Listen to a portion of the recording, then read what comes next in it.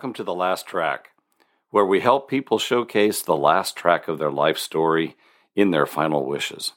I am your host, Brian Norris, the co-owner of Bateman Funeral Home in Newport, Oregon. Just like a song can bring you back to a day, a time, and a memory, so too can a well-planned service.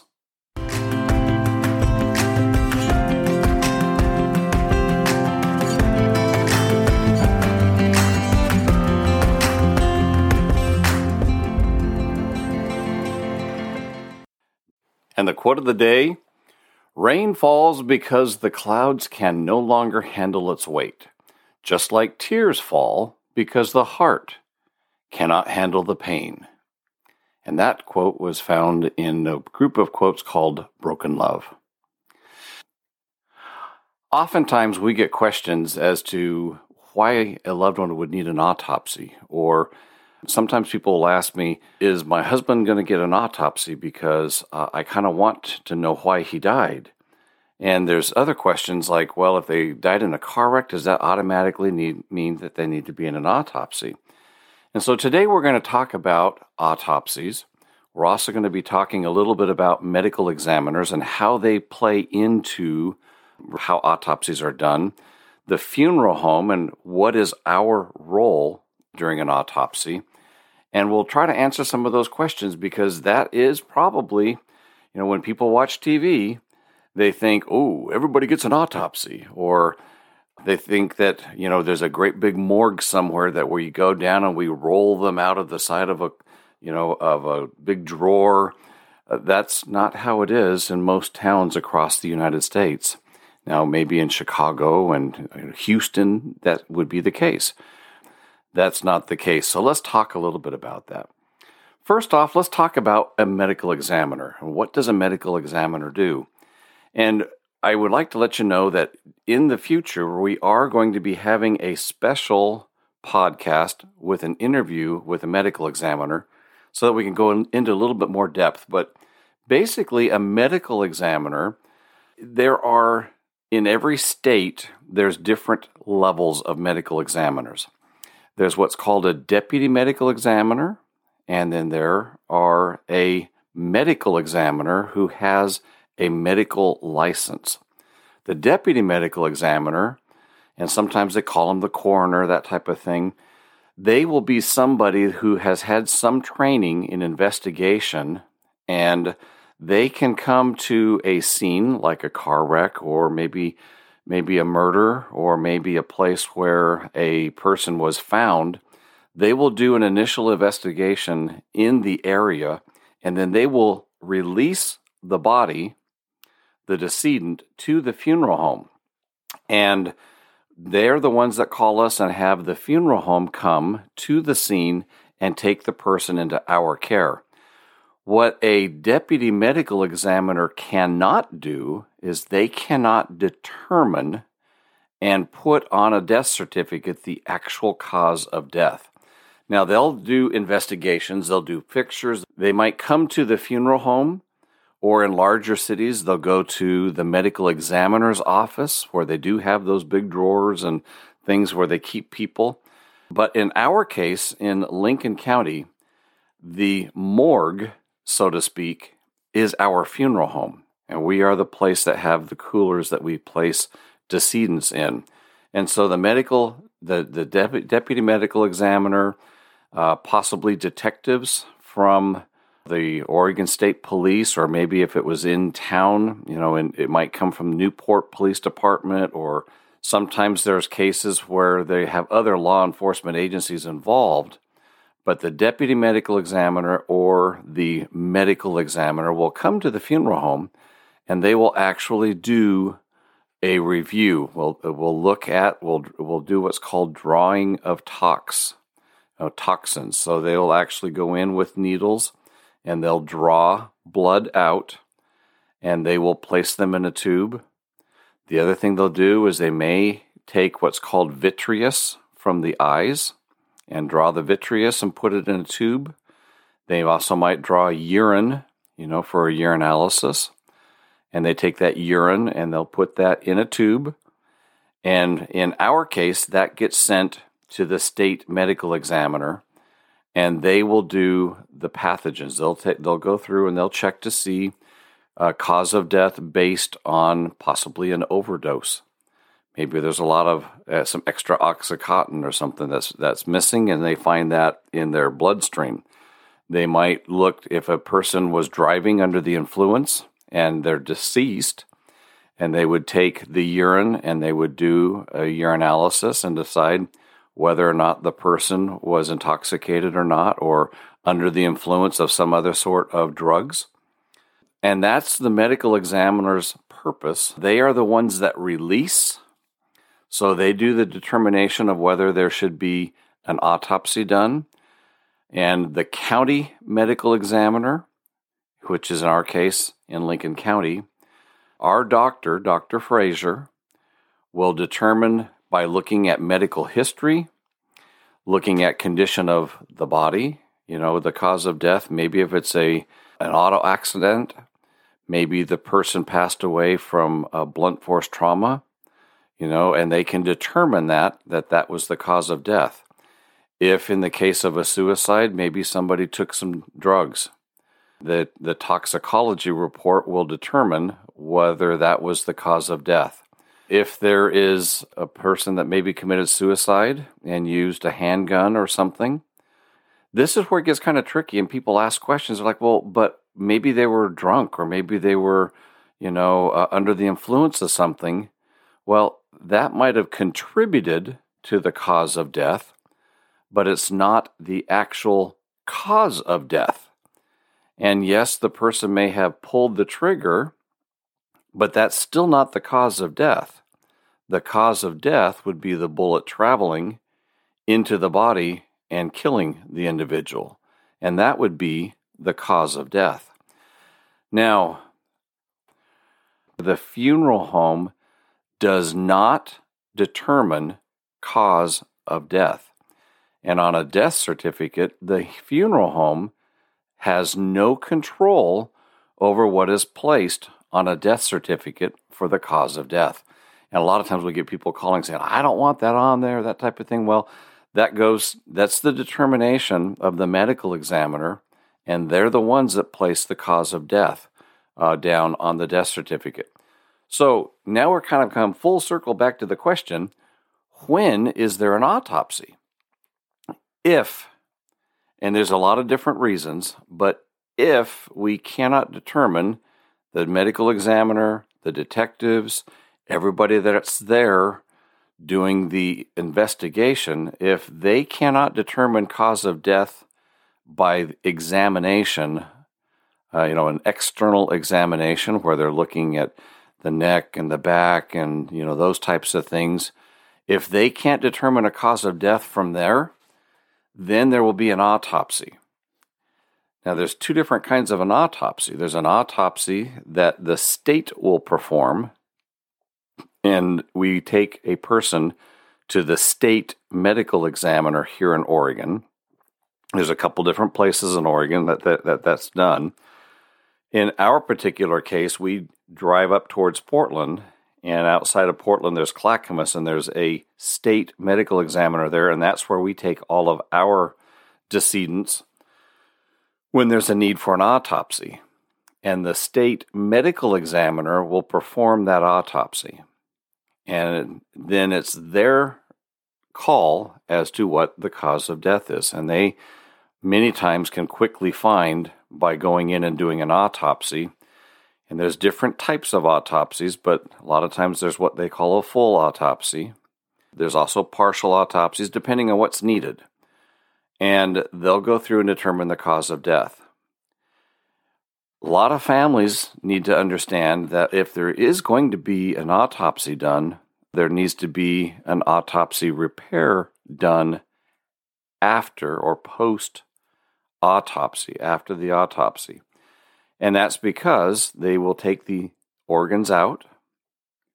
So they do open up the chest and they take out organs and look so that they can determine cause of death. Many, many times they actually cut into the head and they remove the calvarium, which is a bowl type of shape on the top of your head. and they take the brain out and they look at the brain in many cases. And so in that particular case, we would be putting things back together and sewing the calvarium back into the skull, into the head, and that would need to be done before there can be a viewing after a full autopsy. A lot of times, because it's the local county medical examiner can determine cause of death based on medical history, interviewing witnesses, and that type of thing. Many times they come up with a cause of death, and the family says, I don't think that's the reason. I think there's something else. There's more suspicious causes, that type of thing. If the county medical examiner turns that over to the state and does a request for an autopsy, and the state turns it down, then the family can try to appeal and they can try to push and absolutely request it to be done. But if the state medical examiner says, I don't want to do it, then the reason that a lot of families will request that is because it's a free autopsy, essentially, to the family to determine cause of death. But if the state says, no, we have plenty of evidence as to why the person passed away, then the family does have the right to request a private autopsy. Now, why would you request a private autopsy? Well, few things. If there is a monetary result based on the autopsy, for example, maybe a person had a life insurance policy and they just bought this life insurance policy and it's only been in the first or second year that they've had this policy. There, in a lot of life insurance policies, it says that if somebody passes away in the first 2 years, that you don't get the full face value of the insurance policy. Well, maybe they need to determine that it was natural causes and not suicide, that type of thing. There is the right to have a private autopsy. Now, in the state of Oregon, there's only a couple doctors, I should say surgeons, that perform private autopsies. But we can certainly do that. And we've done it many times in our funeral home where we have a Dr. Fletcher or another surgeon comes to our funeral home. Now, the family pays them directly so that there is a cost. And the costs will range anywhere from, a couple thousand to sometimes $5,000-$6,000. And that's if you have to fly somebody in from California or down from Washington, that type of thing. But they can do a private autopsy. They go to our prep room where we do our embalming and our body prep work. And they'll use, essentially that surgeon rents our prep room and they perform the autopsy right there in our prep room. And then usually within a week or so or a couple weeks, the final cause of death based on that autopsy is known. And then that surgeon and the medical examiner and that type of stuff, they all talk. And then they determine what's going to be put on that death certificate. Now, there's an awful lot of other stuff that goes on that I don't know, and those would be the things that you would want to check back and see if we have our special interview that we're going to have with a deputy medical examiner and hopefully our county medical examiner here. So make sure you check back in to see some of the other reasons that I'm not quite sure are needed, but that is gives you some ideas about autopsies. There's a couple more reasons that come to mind. If a person, most of the time, if a person passes away in a facility, the cause of death is known. And when I say facility, it's a hospital or that type of thing. Again, though, this is where if the family disputes the cause of death, like maybe they were undergoing a surgery and they passed away during surgery, and the family believes that maybe it was negligence or that type of thing. The county doesn't get involved in that because they passed away in a facility. Usually the main reasons a medical examiner is going to get involved in is if there's going to be like a car wreck, like some sort of an accident. There was a murder. there was an unattended person who they find that's passed away, that's when the medical examiner in the area gets involved. And those are most of the reasons why those get involved. If they pass away in a facility, like a hospital facility, that type of thing, the medical examiner doesn't even get involved. And that's where people also get a little bit confused, because I want an autopsy, and I know that the state can do an autopsy. Well, that's true, but it's in those other reasons. The state does not get involved at all if somebody passes away in a facility, because there's plenty of doctors and there's plenty of nurses and medical practitioners that are there that would know the cause of death and can determine that. So hopefully that gives you a little bit of insight as to why an autopsy would be required. One of the last things that you would want to know as far as what to expect, an autopsy and all of the reporting and that type of thing and the determination of cause of death, that can range, and it depends on your state, but that can range from maybe a couple quick weeks because it's pretty straightforward and maybe the medical examiner is not that busy, upwards of sometimes months before you finally get a final death certificate that has the cause of death and the manner of death on it. So that way you would know. It'll say on the death certificate, at least in the state of Oregon, it'll have like a natural cause of death, that type, or manner of death. It'll say like natural. Was there an autopsy performed? Yes or no? And then it will have a whole section there that can give you, this is the cause of death, and then there'll be some contributing factors that are listed below it. So, for example, maybe a person passed away from kidney failure, and that's going to be the first thing listed is kidney failure. And then the second and third and fourth underneath, for contributing causes might say diabetes, and it might say years, maybe 8-9 years. And the next line down might say hypertension, which is, high blood pressure. And that might have 2 or 3 or 4 years. And those types of things will be listed underneath that as well. And that's what you get presented. Now, and I do want to really quick talk about, there's a long form and a short form death certificate. If you order a short form death certificate, it's not going to have any of that listed. It's just going to have the signature by the doctor, and that's it. And those are what you would take to the bank and that kind of stuff, because they don't need to know all that medical information. But if you have a long form, and that would be like a life insurance policy, that type of thing, it will have all of that medical information listed there. And that might be what's needed in order to be able to get the life insurance policy. That might be what's needed for a child, to be able to receive Social Security benefits from a mom or a dad passing away, that type of thing. But yeah, it can take up to, in some cases, months, because they're waiting for the toxicology to come back, as well as having to perform the autopsy and looking at the two results to make sure that they have a pretty good idea what happened. Hopefully that gives you a good insight into autopsies and medical examiners and their lives, and why an autopsy would be needed, because I'll tell you, I do get that question at least once a week myself, and hopefully that helps. In every podcast, we always take a moment to remember all the families that are experiencing a loss and light a virtual candle in their memory. And especially during this time of COVID, we're going to take a moment and pause and remember them.